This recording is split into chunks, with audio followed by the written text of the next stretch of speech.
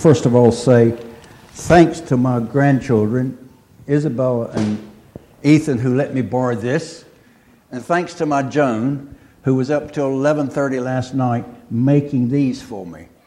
It's good that people have lots of different talents. I was thinking all day yesterday, how on earth am I going to draw these things out so people will read them? Because my hand shakes a bit when I write, and I think I got it from my father. He shook. And as a pharmacist, I should be able to read shaking writing, but I'm not so sure that you would read my shaking writing. So we're going to talk about it. Now, when you hear the word it, I wonder what you think. I've heard the expression, they've got it. He's got it. She's got it. My aunt in America, long gone now, but she had it, my Aunt Ellen. I don't care where she went, she had it. It worked. Something worked for her. I remember when we visited her in West Palm Beach, long before, many years ago. She wanted to take, this is in Florida, she wanted to take us to a restaurant, her favorite restaurant. So we got in the car, all dressed up, went to the restaurant. And in the restaurant, we got there, and the people at the front were saying, "Oh, there's a wedding reception going on. Who are you with? The bride or the groom?" She didn't have a clue about any of them. But she said, "I'm with the groom." So they let us go in. We partook of this banquet. I remember dancing with her. My Aunt Eleanor could get in. She had what it took. Bring it a little bit closer to home. You go to a restaurant. Now, I don't know how many of you have been into No Name restaurant. Has anybody been in there? No Name. Well, listen, I've got to say they've got it. I can't really tell you what it is, but it's successful. They make you feel important. They really look after you. And us men, how about going to Alex the Barber? How many people have gone to Alex the Barber at Green Street Green? Oh, my goodness. You're missing out on something. There you go. Mark's been there. You're missing out on something if you've never been there. This people, they have it. And I can't explain what it is, except they've got something that's special that makes them successful. And so when you think about it, what about the it for us Christians? Do we have it? Do we have it? Who can tell me what it is?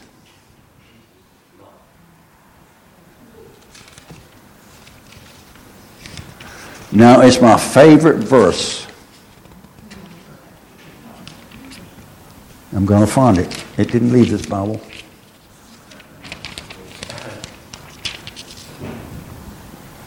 Jesus in John 10:10 is talking about his sheep. We are his sheep, people. If we've come into his family, we are his sheep. You agree with me? We are his sheep. And he says, Jesus is talking about his sheep when he says, "I have come that they," speaking of us, who are his sheep, not those people who are not his sheep, but those people who have accepted him as Lord and Savior of their life. He said, "I have come that they may have life and have it abundantly." That's what he wants us to have, abundant life. Now, when you ask someone what this means in the world, they may say, well, money or fame. Well, you look into statistics of people who have a lot of money and a lot of fame. They don't have it. A lot of them are miserable inside. And I know some have committed suicide even because they thought they had it, but they don't.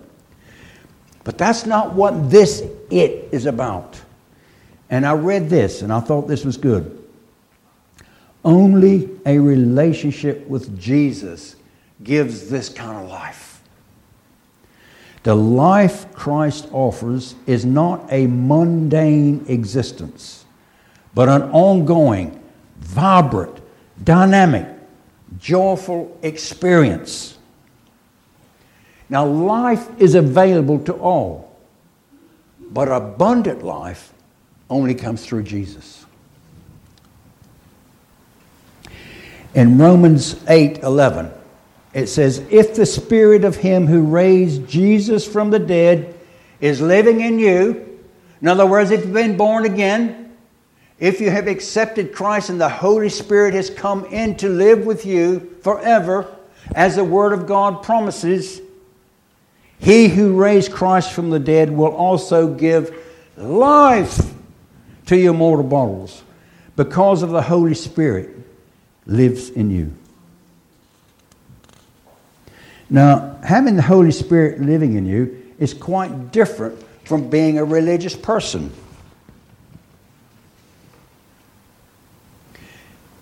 People today don't need to see good people doing their best for God. And a lot of us think that way.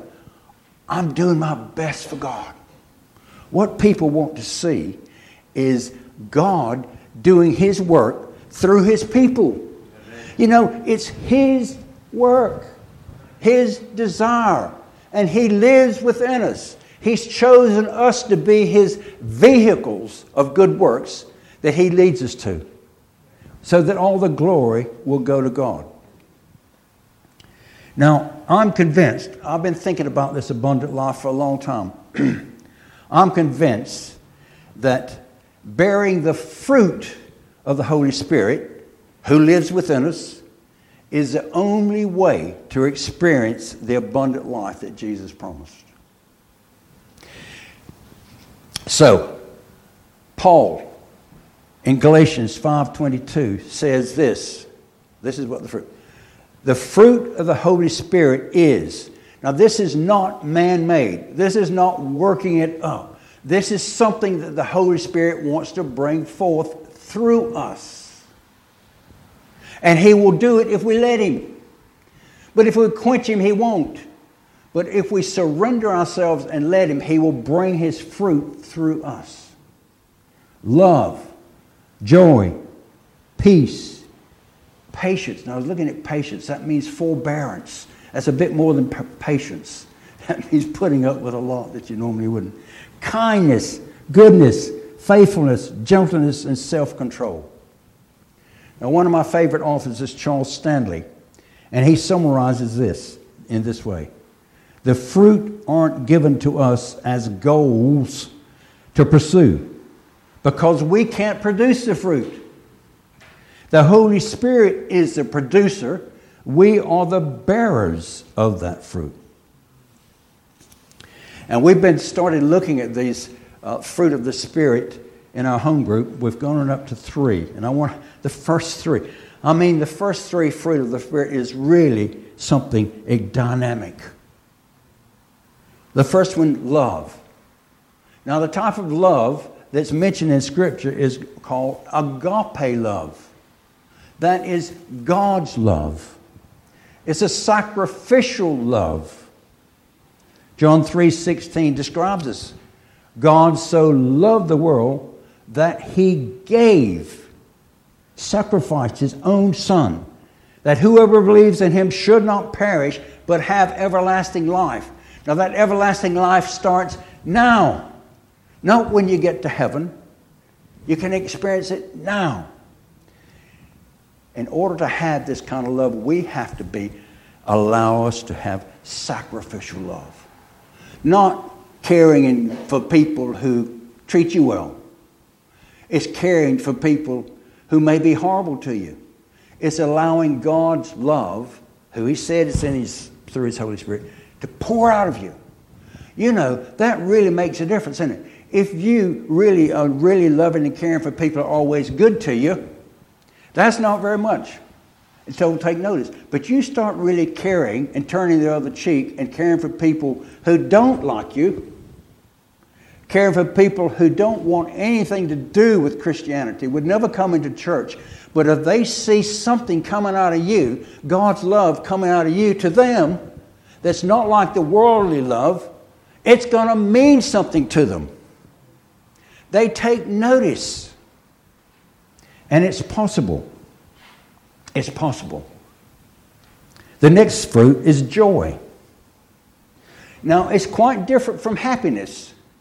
Happiness is related to the circumstances that we're going through. Joy is not related to circumstances. Joy that's put in there by the Holy Spirit is an ongoing gladness inside. It's a feeling of being secure in God's love. Now, a good example of that is Paul, if you want to see an example. Paul was not always happy with his circumstances, but he was full of joy. See if you would be full of joy. Listen to this. He was arrested in Jerusalem. He spent 2 years in prison in Caesarea.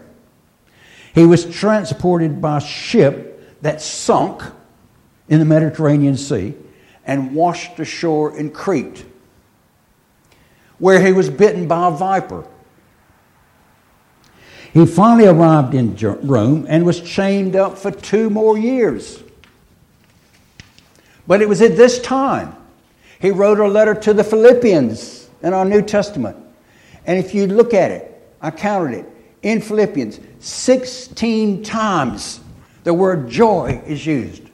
Now, he could not talk about joy if it was happiness, if it was circumstances, because you'd have to agree that his circumstances weren't very good during that time. But he had that inner strength, that inner ability to be joyful because he knew God loved him. We've been singing about God's love, and he knew it. And when you know it, it comes out of you. And sometimes you can amaze people. I remember going to a funeral of John Platt's son who got killed. Now, many of you know John Platt's son. John Platt's son who got killed in a dreadful accident. Someone opened the door while he was running and opened the door and hit him right in the chest and killed him on the spot. And I remember going to his funeral up at Norcote Evangelical Church. And we didn't get, they were so full, we had to sit in the back hall, or the side thing that opened up. But I looked through and I saw John Platts. And you know what he was doing? He had his hands raised, full of joy. Can you believe that? His son's just died. He was full of joy. Now, that wasn't worked up by John. That came from within, that Holy Spirit. Now, the third one is peace, an inner tranquility in all circumstances. That's pretty good. Those three are a pretty good start for a life of abundance. Don't you say? If we had those things flowing through us, we would know something about the fruit of the Spirit. We would know something about the abundant life. Now, my desire is to have that abundant life. I hope it's your desire, because it's a life that's so different from the world, so different from not having Jesus in your life. Do you think it's possible? How many people think it's possible? Could you raise your hand? Yes, it is possible. Because as we were singing earlier, all things are possible with God. He's not a God of the impossible. He's a God of the possible. And He put His Holy Spirit in each of us who've come to Him to experience this kind of life, to show this kind of life. Last week, we were hearing about the bread of life. And in John 6, it says, "And now He offers you true bread from heaven." The true bread is a person, the one sent by God from heaven. And He gives life to the world. There it is again. This life, this abundant life, comes through Jesus and Him alone. Now, I've got 5 words that all contain it. 5 words. And if you can remember these 5 words, it will be very helpful to experience the abundant life. And I'm not going to apologize, but I'm using a Bible called the Living Bible. Has anyone you remember the Living Bible 40 years ago? The Living Bible, when I became born again and I was given a copy of it, it changed my life. I was riding on a tube from Orpington to Whitechapel on the train and in the tube, and I was reading this. And I was sitting there getting so excited about what I was reading because it was living and it was real. I didn't quite have the courage like Simon would have probably had and get up on the carriage and start telling people about it. But I certainly talked to people at work about it. They thought I was a bit weird. But you know, when you've tasted of life, you can't explain it. But it's real. Okay, so I'm going to be reading some things from this Living Bible because it spoke so much to me all those years ago. And I hope by listening to it, maybe in a slightly different translation than you're used to, might also speak to you. So the first word that we're going to look at, faith. F-A-I-T-H. Faith. That's something that we need to think about. And listen to what Paul says about faith. In Galatians 2:20, this is what it says. And this is where he says, I have been crucified with Christ. And I myself no longer live, but Christ lives within me. And the real life I now have in this body is a result of my trusting in the Son of God who loved me and gave himself for me. Isn't that fantastic? That's how he calls faith. We've always said, we looked at it, where it says, for all I trust him. You've probably heard that. It's a faith. It's a reality that this is something God wants us to have. This is something that we need to have to keep going into the life. That we're not living the life that we used to. It's not about me anymore. It's about him. And what he wants to do with me is up to him. I have to have faith that he's in charge. We have to have that, don't we? If we're believers, we have to believe that God's in charge. If we're believers in Jesus, we believe his sacrifice on the cross was for a purpose. When he was raised from the dead, that was for a purpose to show us that we can live a new life. He was the firstborn of many. We can live that life. Oh, it's exciting. I'm going to get excited before I finish. For all I trust him. I'll have some other verses to say a little bit about that. Now the next one is a very special word because it is not spelt like the world spells it. And it's not spelt like you would spell it. But it's the way I learned to spell it. Being an American, we do a lot of things different. But this is a very important word that has the word it in it. Let me get to my scripture before I... Are you ready? It's called forfeit. Forfeit. And what it means, listen what it means. Romans 12. So, dear brothers, I plead with you to give your bodies to God. Let them be a living sacrifice, holy, the kind that he can accept. When you think of what he has done for you, is this too much to ask? Don't copy the behavior and the customs of this world, but be a new, different person with a fresh newness in all you do and think. Then you will learn from your own experience how his ways will really satisfy you. In other words, we've got to sacrifice ourselves. We have got to forfeit those things of the world in order to have the life that Christ has given us.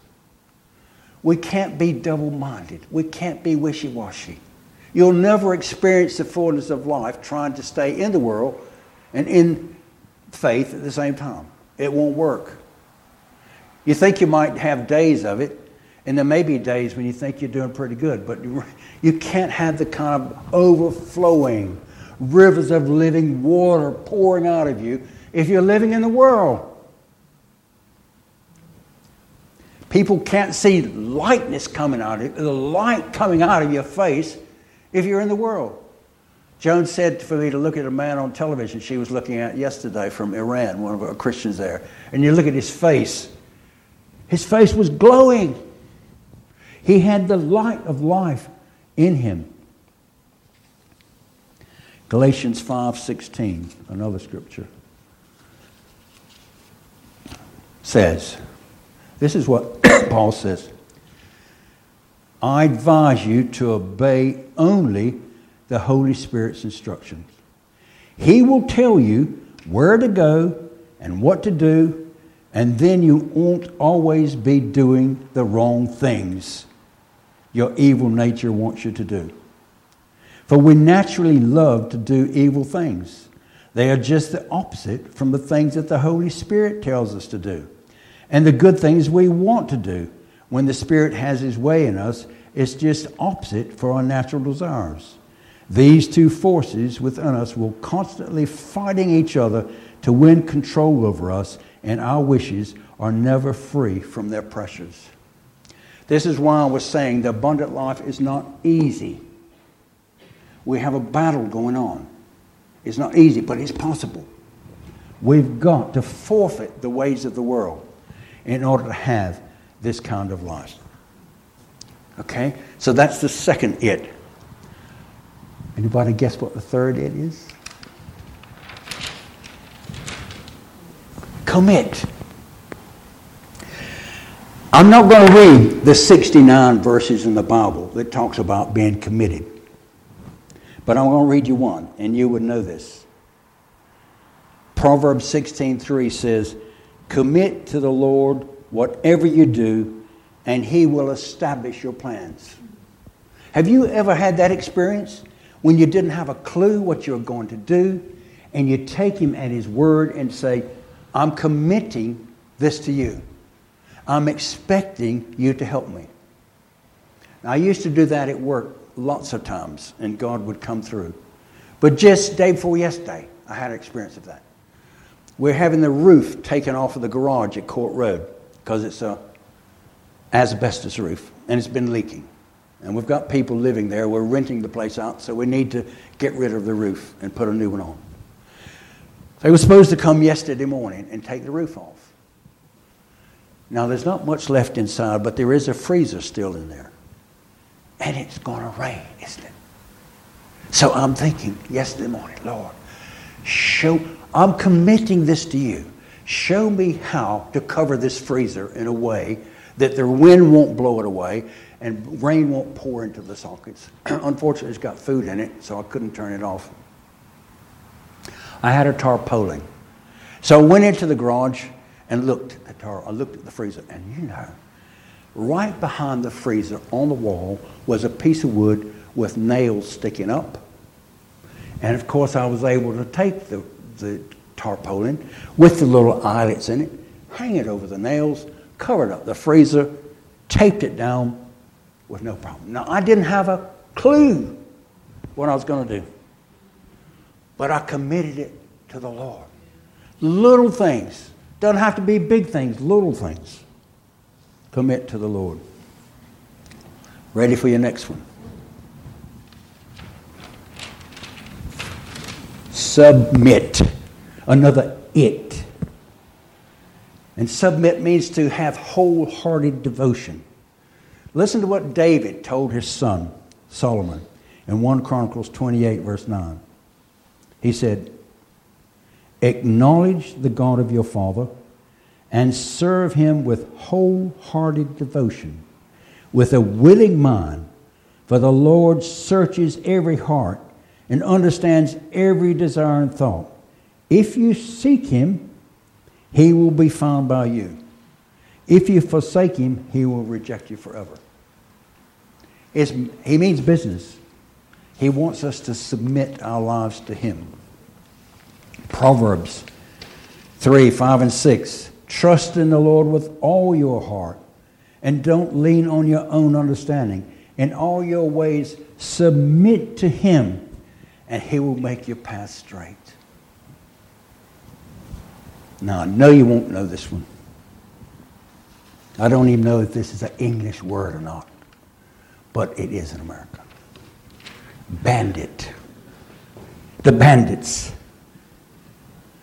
Do you remember John 10:10, the first bit? It says, be on the lookout for...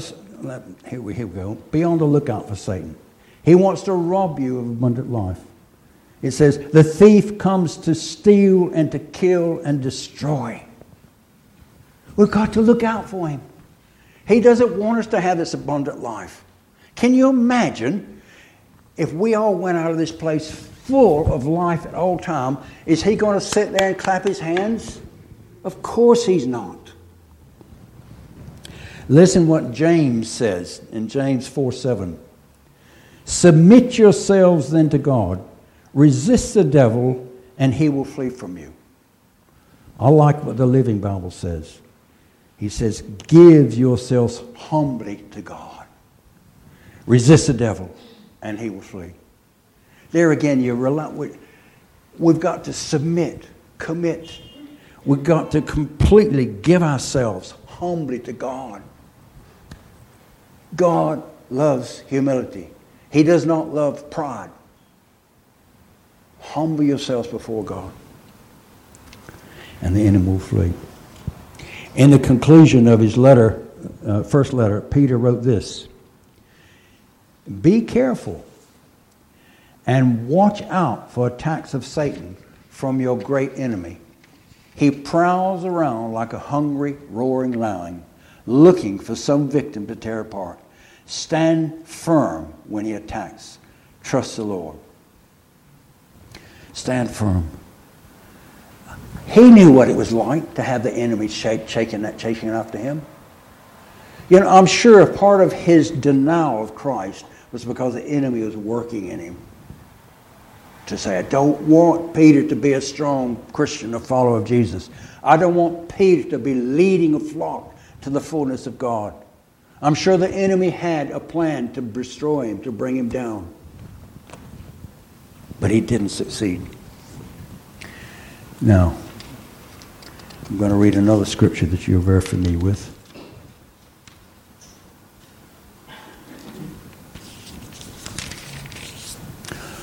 This is another way, folks, another way. We've got to be prepared for the bandit. And in Ephesians, Paul says to the Ephesians, and this is coming from the Living Bible again. He says, last of all, I want to remind you that your strength must come from the Lord's mighty power within you. Put on God's armor so that you will be able to stand safe against all the strategies and tricks of Satan.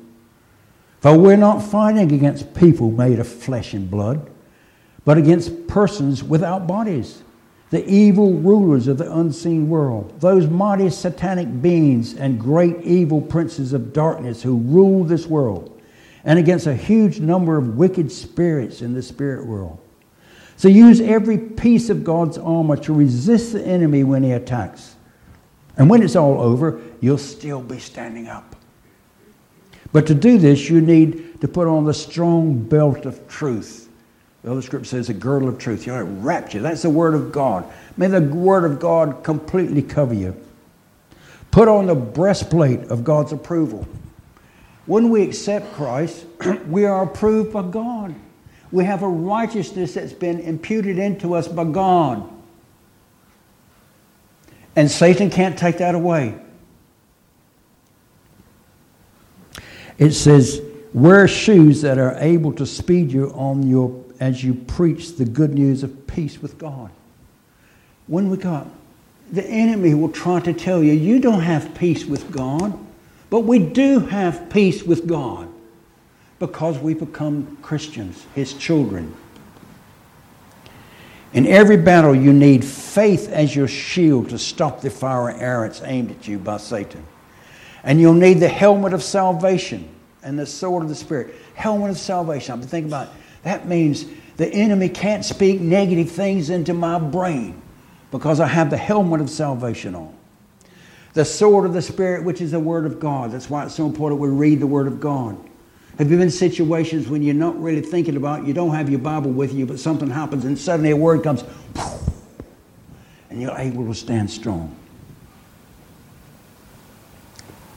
And pray in the Spirit at all times. Always be on the lookout. I'm coming to the last it, and I'm sure you don't know what this is. Well, some of you may.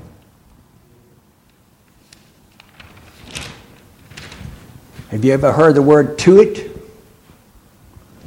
To it. My dad had one of these. And this is what it is, if you don't know what a to-it is. It's a circular object giving its owner the ability to get done everything that would have otherwise been put off for a later date.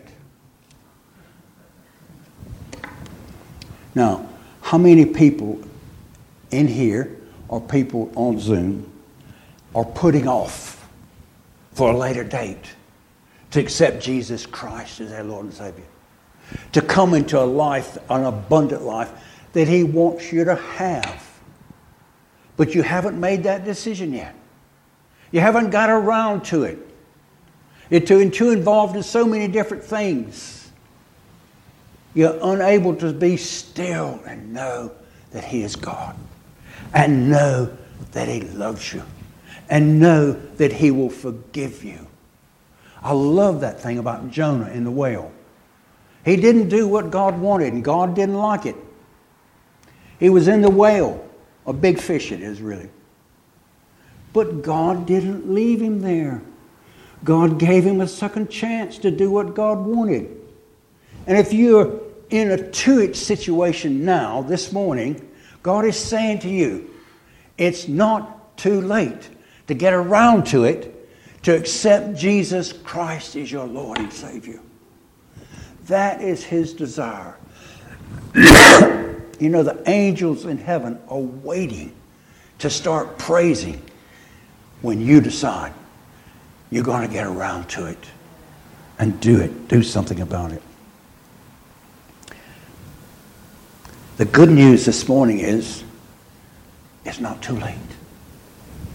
You can receive it today in your life. You need to acknowledge that you fall short of God's standard for life. That takes a bit of doing, doesn't it? I'm wrong. It's not about me. Lord, I've made mistakes. Repent of our shortcomings. And then receive the forgiveness through the sacrifice of His Son, Jesus. Let the Lord be Lord of your life. Let the Holy Spirit produce the fruit that He wants to produce through you. It's possible. Now listen, I'm not there yet. I've been at it for over 50 years, but I'm not there yet. But I tell you what, I'm a bit further on than I was 50 years ago. I have experienced things of God that no one can take away. And it's life that I want. And it's life that He wants us to have. Now, one final it that my son told me this week. He said, Dad, tell him this. It's worth it. It's worth it. Your life can be changed for good. So I hope this morning you may have that abundant life, but it's not coming out to the full. God sees you. He loves you. And He wants to give you more of that so that you can be His witnesses wherever you go. But those of you who maybe not have that yet, He wants you to come into that kind of life, that kind of wonderful life that only comes from His presence within us. Amen.